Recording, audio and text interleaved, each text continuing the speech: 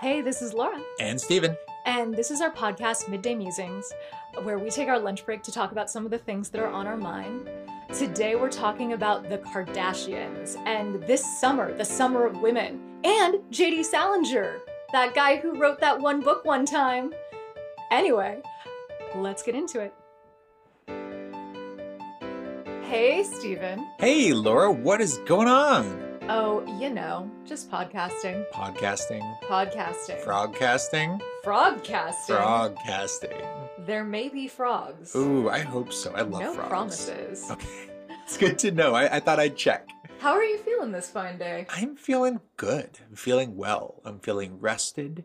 I'm feeling not tired, surprisingly. Ooh, yeah. You heard it here first. After 30, you can't experience days where you are not tired. You can. You just have to sleep a little bit more than you're comfortable with. That's all you have to do. That's it. Just do that for longer than you want. But yeah, how are things in your world? I am actually also very well rested. It was an accident because I didn't set my alarm last night. Oh, fantastic. But yeah, I woke up with an incredible amount of rest relative to what I had expected. What? And I'm feeling great. I'm feeling kind of good. Yeah, actually. I was watching the House of Kardashian Peacock docuseries, 3-episode docuseries, and it contained none of the things that I wanted it to, but everything that it promised to. Oh. And so I'm sort of percolating on it. You said it contained not the things you wanted it to, but the things it promised you. What did you want it to contain? Okay, so I'm actually kind of fascinated by the Kardashian effect on society. The common perspective is that it is extremely toxic and they're the worst people ever and they have corrupted children with their brazen capitalism. But other people did it first, so for me, that's not the interesting thing about the Kardashians. For me, what's really interesting is that it's this empire of women. Like, not since the Spartan heiresses have we seen such powerful women. That's true. And to be fair, the Spartan heiresses didn't do much for their society either. By the way, guys, Google Spartan heiresses. You know how Sparta is thought to be this great military power that's so, like, full of machismo, etc.? Fun fact, they had a legal system that created a class of women called the Spartan heiresses. It was this. Whenever a man lost his life in battle, which was pretty frequent due to the Spartans fighting everyone, they would receive all of the inheritance from that man's family. And so what these women would do is they'd marry a lot of men, and those men would keep dying, and they would concentrate more and more wealth into these families. I think there were 6 of them. And as a result, you had this empire run entirely by rich women. Like, they would throw a bunch of money at the governmental apparatus of Sparta to get laws that were beneficial to them. And they did that for 200 years until Sparta was conquered. Fun. Feminist. We love a queen. Very fun. Love to hear it. And so, like, the Kardashians to me... Kardashians, that's Star Trek. The Kardashians to me represent something like a little bit beautiful about our culture. Like, we suddenly have this idea of wealth and success that is attached to, 6 or 7 women? I can't count, and I don't follow them. I haven't seen Keeping Up with the Kardashians. I've just been in the culture when they happened. Yeah. So they created an idea of wealth that was specifically feminine. And while they are not feminist, that to me is feminist. Secondly, they created an idea of beauty that was heavier than, like, the crazy, crazy thin girls from the 90s and the aughts. So women had to be like Callista Flockhart thin, Paris Hilton thin, to be considered attractive. And then the Kardashians show up, Kim Kardashian specifically, and they're like, guess what? You can be curvy. And now suddenly women can actually be 20, 40 pounds heavier than skeletons and be considered attractive. Not for 20 years of my life. Not for 20 years of my life. This is steps forward. And the third thing that they have accomplished, which is incredible to me, is Kim Kardashian's retention of the idea of being so beautiful has made the face of beauty a middle-aged woman. Like, in America, dude, this is remarkable. This is like Alexander the Great levels of conquering in terms of culture. So that's what I find fascinating about the Kardashians. They took power, they changed what attractiveness was that into something that was more permissive than it was before. You can be brunette, you can be curvy, you can be middle-aged, and you're still hot, which I know is not necessarily constructive in the absolute sense, but for everyday women, it's kind of nice that we don't have to be these little pipe cleaners that are all blonde and all look the same. We have a broader idea of beauty now. So they helped broaden beauty standards. Yes. They helped concentrate more wealth in the hands of women because a lot of them are women. And what was the third one? They also... Now women can be middle-aged and still considered viable in terms of attractiveness. Like, we used to discard women at 35. That's like the great joke in Hollywood.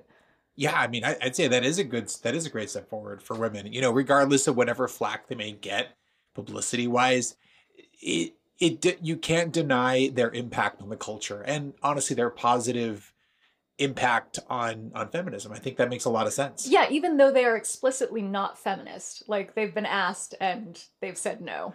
Another thing that is good for the culture that they've done, and that was highlighted in the House of Kardashian docuseries, is that they prepped the culture for interracial relationships in a way that hadn't really been seen previously in the culture. And I think that's a great win. I mean, like, that's a big step forward too, honestly. Interracial relationships are important, and it's important that they get a spotlight. Yeah, and in the 90s and aughts, it was a lot more than in the teens and the 20s, where I feel like it is far less of a thing. I mean, when you think about movies from the 50s, 60s, and 70s, there were key plot points where there was a secret interracial couple, and it was a big problem because their respective families and communities got very up in arms about it. So they had to keep it a secret. I've listened to my mom and aunt talk about their relationships, or what the perception was around dating when they were teenagers, and you know, they're baby boomers. And the level of racism applied to their potential partners. Like my aunt liked Asian American men, and like that was not okay. And they lived in California, so you know, you have a diverse group of men you can choose from, but some were simply not okay. It's progress. You don't have to like it, but you can't ignore some of the benefits, right? Yeah. So even in I'd say somewhat progressive state like California back in, 40 this was some like years the ago, 50s and 60s. So like this is from when they still had the covenant clauses in certain housing developments. You can like Google this. Certain housing developments had a covenant within them that disallowed Black people from buying in the division. And my mom and her sister lived in one such division until they were 5.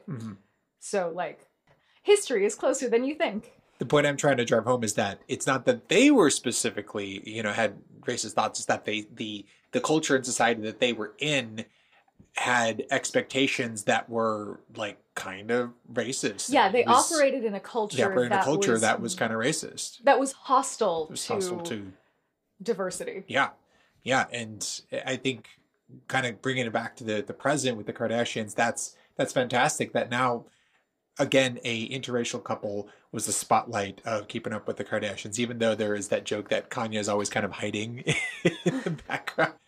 He's around, but he's also kind of doing his own thing. Oh yeah, Kanye's up to his Kanye business. Yeah. Perpetually.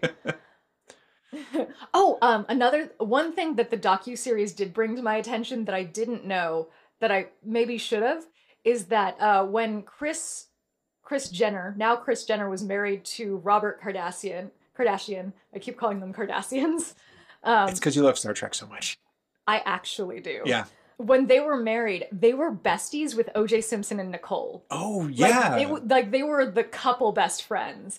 And that's why Robert Kardashian was his defense lawyer, O.J. Simpson's defense lawyer. But, like, Kris was independently best friends with Nicole. So she was, like, hanging out with her a day before the murder. Holy cow. Anyway, that was wild information. And I can only imagine. Boy, if you ever think that you and your friend you and your partner have drama with your couple friends. Holy cow, imagine the drama with that couple friend. Like that's, whew, Whew. that is a lot to deal with and a lot to unpack, honestly, for everyone. I love knowing that, though. I love knowing that connection. Thank you, Peacock. Yeah. So that's what's been on my mind. Dude, I had no idea that was even out, but it's always a joy to learn more and more about the Kardashians and their cultural impact, on our society. Dude, the things I have seen just being alive for this short while. Like, I've only got a little over a quarter of a century in, but I have seen light years of advancement. Like, you can't really understand. I feel like Gen Z can't really understand the world before the Dove Real Women Have Curves commercial. Mhm. Like, we lived in a society where the term heroin chic was not just acceptable, but a desirable aesthetic. Oh my gosh. Yeah. And we don't anymore. We actually have a movement called body positivity. However imperfect, it exists, and it did not. Yeah. And it's a great step forward, that you can be any size and it's a lot more acceptable now than it used to be. And social especially media. for women. Like that was not the case for a long time. Absolutely, because there were so many gatekeepers to media. It really is, I think, social media's influence. Women, well, everyone has this ability to run their own publication platform. That is what social media is. You are running a publication platform. And if you are famous or can accrue an audience, then you have absolute control over your image. An idea that simply doesn't exist in the 20th century and probably couldn't exist prior to that. There's incredible power in the individual.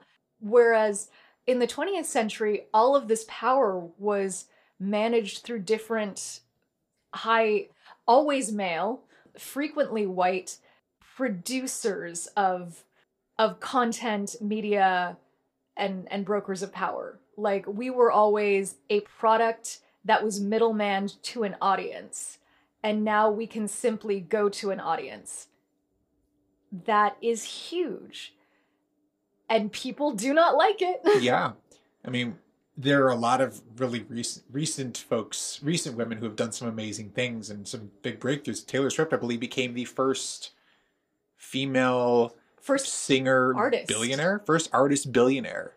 Her net worth now is 1.1 billion as of a couple days ago, which is fantastic. It's true. She is Time's Person of the Year now. Right? Margot Robbie has been producing a ton of work, I think from as far back as the Harley Quinn movie to more recently. I don't think she obviously didn't write Barbie, but was definitely, I think she was a producer. Oh yeah, she was Barbie. A producer in Barbie. Which was huge. It was such a hit this summer. Yes. It was really a great summer to be female. It was such a good summer to be female. I am afraid of the future because, like, there's always a backlash, guys. I would love to ride this energy into the sunset, but caution dogs me at every step. Absolutely. One thing I find very interesting is you have two movies that came out on the same day last year or earlier this year, Barbie and Oppenheimer. Oppenheimer is, I still haven't seen either, which I'm very embarrassed to admit publicly. However, Barbie it's funny, it's light, it has, a female-centric cast. Oppenheimer is dark, based on real events, based on the life of Oppenheimer and obviously the creation of the nuclear bomb. And it's dark. It's a little grittier, It's Christopher Nolan. It's Christopher Nolan, right? And Cillian Murphy, which is kind of the standard Hollywood big popular movie. However, Barbie stole the show. The marketing killed it, and the movie itself was just such a breakout hit. Even though they both were released on the same day, I've heard so much more about Barbie than I have about Oppenheimer, even though I'm sure Oppenheimer was also very, very good. I mean, I would challenge your perspective that Oppenheimer is a blockbuster film. To me, it's much more clearly Oscar bait because it's a biopic produced by a prestige director featuring a prestige actor. Those don't make the numbers. They make the critics go, yeah. Yeah. But the marketing on Barbie is like a case study in how to go hard. I almost feel like the marketing of Barbie deserves its own college curriculum course. I would take that course. It was incredible work. Like omni-channel AF, and the impact is undeniable. Speaking of marketing though, and on the topic of the summer of ladies, I found out in an interview that Taylor Swift's mother was a marketing executive Really? prior to being the mom. Basically, the article said that she grew up on a Christmas tree farm with her dad, who was at that point a stockbroker, and her Huh. mom, who was previously a marketing executive. So I don't know at which point she left her job. But the idea that Taylor Swift was like mentored, because that's kind of what parenting is, by a marketing executive makes her incredible savviness in the realm of marketing makes so much sense to me. And it's not dissimilar really to the Kardashians in so much as it's clear that Kris Jenner is a marketing genius. Mhm. And within the docuseries, you're exposed to how clever a negotiator she is. Mhm. I love this thing I'm seeing where strong mothers produce even stronger, more successful daughters. Yeah.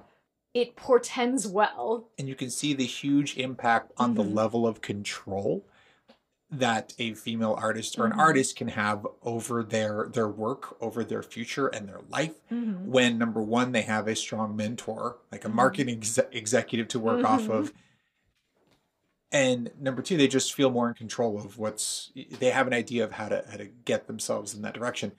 As a contrast, Britney Spears, who I'd say was not exactly a Taylor Swift of her day, but was incredibly popular, huge pop star. Mhm. Like she was the it pop star figure for 10, 15 years. And she didn't come from a marketing executive background.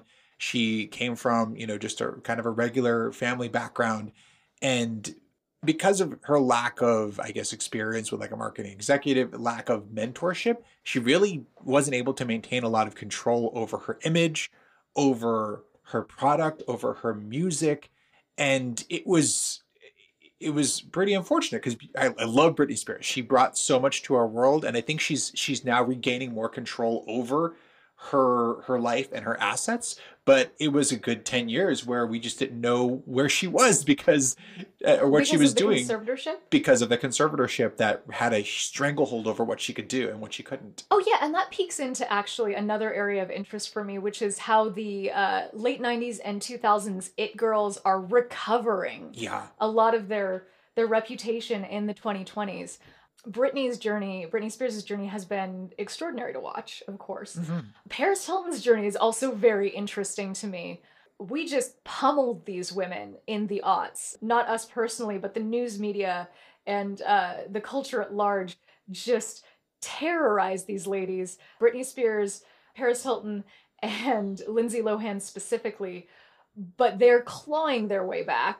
And I love Paris's journey. I read her autobiography, which is not in any way bad. Like it's unreasonable how good it is, actually, because she has an incredibly astute perspective on her role within the aughts, what she had designed her career to be, how she was treated, and how all of these things kind of bleed together into a larger cultural idea around women. Yeah. It's not bad. I understand that it was ghostwritten, but like the core element, like all of it is worth your time. You will walk away with a stronger sense of self if you're a woman. And her activism around these sort of scared straight military schools, all the schools that we were sending problem teens to in the 90s during the like Maury Povich era, like her attacking them is beautiful. She has a platform and there is just rampant abuse, and I think we can kick these little guys in the tail. The private industry around child management, I guess I would say, is rife with abuse. Oh yeah. And it was going to go on forever until someone with a loud enough microphone yelled at it. So like That's beautiful. Paris Hilton's journey is also one that is extremely redemptive, triumphant. I'm here for it. Britney Spears, I love that we have freed Britney from the conservatorship and that she has control over her life, but like we did a number on that girl. It's clear to me what Paris Hilton is going to do. It's less clear to me what's going to happen with Britney Spears just because she has come from such a challenging, foundationless place. Her family seems dysfunctional in the extreme, and I'm rooting for her. But golly gee, it's been rough. Yeah. And then Lindsay Lohan, I don't know, she's in Hallmark movies now. I haven't followed her as closely because I wasn't as interested in her work. But the redemption arc of the 2008 girls, also beautiful for feminism. A great year to be female. They're bringing it back. They're bringing it back. Bringing it back. Whatever challenges they dealt with, they're bringing it back. And one thing I do love about Hollywood is they love a recovery story. Whether it's Paris Hilton recovering her power, whether it's Taylor Swift just dominating the industry, or by reworking her masters. Yeah. Like creating something new to destroy the value of something that was taken from her. Yeah. Or whether it's Robert Downey Jr. overcoming years of substance abuse, and then I think he was actually in jail for a while, and then going on to be an Iron Man and just blowing away the box offices and setting the stage for all of the future Marvel movies. Like we love a comeback story. We love a comeback story, kid. But I mean, view everything about Hollywood and pop culture with a certain amount of skepticism because we like raising people up so that we can destroy them. Like that's our game. That's the culture's game. It is about crafting narratives, and that's why the redemption arc is really appealing too. But we would be equally happy to watch the redemption arc become another flaming spiral into rock bottom. Because the drama. But maybe with social media, we can overcome mass media's attempt to turn everyone's life into a drama-filled narrative. Maybe we can just tell our stories. Well, I've always seen our celebrities, and I think a lot of people see it like this, even if they don't realize it, as they're like our Greek and Roman gods. They're what the gods were for the Greeks and the Romans back in the day. They exist in this world that is above us somewhere. They have these lavish lives. They have everything they could want. And we love to see them rise. We love to see them fall. We love to make up stories about what's going on in their life. Some people worship them. Some people fan out. So you've got the paparazzi that follow them constantly. They exist somewhere else. And we love to tell stories about them, whether that's them rising, whether that's them falling. And the media loves to craft stories about that. So it's... Oh, yeah. To me, that's what they are to us. But at the end of the day, when you take all of that away, there are actually real people who are in sometimes unfortunate media spirals or cultural narrative spirals. What you have to remember is that the history of Western media or Western narrative or Western theater comes from Mycenaean Greece and specifically from human sacrifice. So in Mycenaean Greece, this is prior to classical Greece that everybody gets taught in school. Mycenaean Greece is pre-Athens, pre-Sparta, it's like Minos and stuff. So what they would do is they would have these festivals yearly where they would sacrifice to the gods. And what they wanted to do was give the gods the most beautiful members of their society. Like it was an honor to be chosen as sacrifice. It would be ideal if you looked like a member of the royal family. So let that percolate in your mind for like a little bit. There's something there. Yeah, they want you to either look like the elite or they want you to be the most beautiful. It's like great if you're a virgin, but the core of it is they rise you up, they celebrate you, and then they like kill you, pull you apart, and spread your remains on the harvest to ensure a good harvest. This is what begins theater. And so over the course of Greek civilization, people got to the point where they're like, maybe we shouldn't kill people. Like maybe we should just like pretend to. Like everyone loves the festival, but the body count is not cute. Yeah. So then it became a sort of pantomime of sacrifice. And then it became, oh, okay, so this is interesting. We like this, but we want more. So they would add a second player to the drama, and it would be like a call and response thing, and that develops in sophistication. You start seeing things that look like theater. Then someone adds a third character. Then the Greek chorus shows up. What I'm trying to communicate is that though we have distanced ourselves from the origin of drama in Western society, it was always about, at its core, sacrifice. Within the false self is always a trace of the truth self. So you can see that in news media, how we like to kind of sacrifice our celebrities. Oh, totally.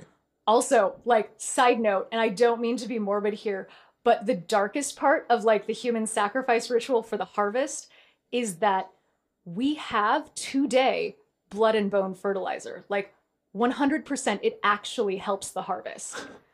So sleep tight. So there was something to it, is what you're saying. Oh yeah, like the problem is human beings have never been stupid. Across all of human history, they never are stupid. They're just horrifying. Like they just put their brilliant little brains, put things together, and have a very different system of morality than we do right now. Because like they're concerned about actually surviving, and we're concerned about how it looks. Anyway, Stephen, what's going on with you? What are you thinking about? Well, I mean, all the things we just talked about, but I was thinking about JD Salinger, actually. Total pivot, total left turn. I mean, he's kind of like the opposite of a media story where he wrote one giant blockbuster book, and he was like, you know what? I'm just going to head out. Yeah.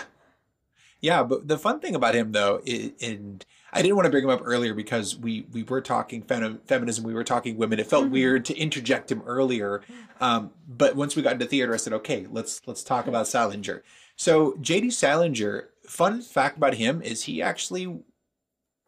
came from a good background. His family was pretty decent. I think he wrote a story for his mom early on, and she really liked it, gave him $1,000 and said, this is a masterpiece, was very supportive of him, but also could afford to be supportive of him. I fully support you. He went to summer camp every year. And then at a certain point, he joined the military during World War II. And he actually fought in a number of notable conflicts. He was at Battle of the Bulge. He stormed the beaches of Normandy. Dang. Yeah. Fun fact, at the time, apparently he was already writing Catcher in the Rye, his most famous novel. So he actually had the transcript of the beginning of Catcher in the Rye in his knapsack as he was storming the beaches of Normandy. Oh, that's kind of fun and beautiful. Right? And I hadn't thought about it, but Catcher in the Rye is actually, because he has such a military background, it's actually it's a bit of a military story, but couched in a coming-of-age story, because it's something that he used to process a lot of his trauma around the military, his experience in the military. And it is a coming-of-age, but it's a military story with the skin of a coming-of-age story. I found that really fun. I had no idea about a lot of J.D. Salinger's background here. But like a lot of other great authors, like Tolkien, who was also he was in World War I, I think. I mean, if you were alive during the first half of the 20th century, you're going to have a world war. Yeah. A. Milne was also in World War I believe. Walt Disney drove an ambulance in World War I. Yeah. I enjoy Catcher in the Rye, but it's sort of with a bit of a rolling of the eyes of the sort of very jaded Holden Caulfield character in it, like going, okay, yeah, Holden, I get it. But when you think about it as a story of a military vet who has PTSD and is just trying to find meaning in life again, it has a lot more nuance, than just this kid who's like, everyone's phony, everyone's stupid, and I'm just trying to figure my way out. Because that is also a struggle, but it gives it layers and it gives it meaning. So I found that very insightful, and I just wanted to share that. Yeah.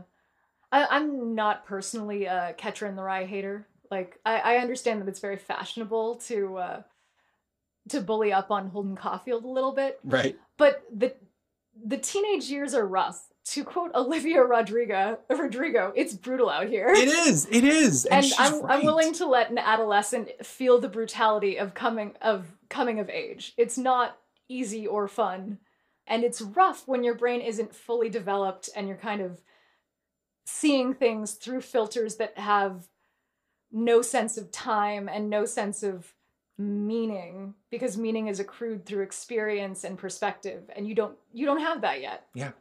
And fun fact, he fully hated the attention he got from Catcher in the Rye. Like, yeah, I know. That's why he was like, I'm out, guys. Yeah. Like, it came out, it's as if people were waiting for it to come out. They just were craving it. They were craving Catcher in the Rye. And it came out and he said, I'm good. Like you said, I'm out. I don't want any more media attention. I'm set.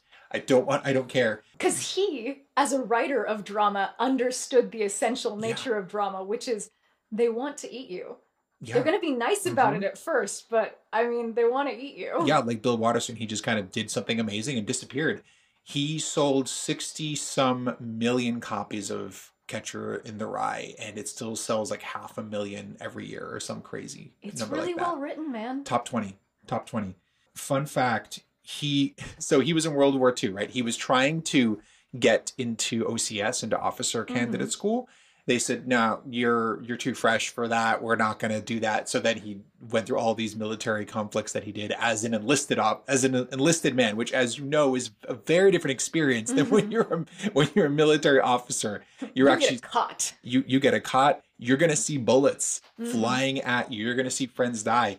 His whole group that he went to Normandy with, 3/4 of them died. So he's seen a lot of stuff. A lot. So he actually did end up becoming a military officer over time, and he learned German. So he actually did some espionage in Germany and got some, after Germany fell, he did some renaturalization work with people. There was one woman in particular that he like denazified, basically got her into the pipeline of being unnazified. And then he was married to her for like 9 months, apparently.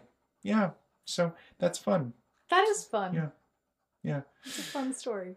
Anyway, so that's what I have about JD Salinger. Not as much content as the Kardashians, but a nice contrast. Yeah, but to be fair, he produced less work. He did. Less work. He did. The Kardashians, they have a content calendar, schedule, and rollouts. He was just like, I wrote a book. I hope you like it. Ooh, you liked it too much. You liked it too much. I'm going going away. And sit in my house for about 60 years. I'm going to go to my cave and chill out and die in 2010. He died at 91. Yeah. Salinger. And some of his work has been posthumously published, but I've not read any of it. By one of his presumably 3 wives. He was married thrice. 3 times. Well, listeners, this was delightful. Hopefully you enjoyed hearing about the Kardashians, about power in our female performers, and both the loss of it and the regaining of it over time, as well as a bit of theater and a bit of the history of theater, and some comments on JD Salinger's life and the Catcher in the Rye. Yeah, it's really been education heavy this time. We hope you like it. If you don't, let us know. Yeah. Talk to us in the comments. And as always, catch you next lunch break. Catch you on the next lunch break. Bye. This has been Steven. And Laura. Thanks for tuning into Midday Musings, the podcast where we talk about all the things on our mind. Be sure to follow us on Spotify and jump into the conversation in our polls and Q&As. We would love to hear from you. Catch you next lunch break.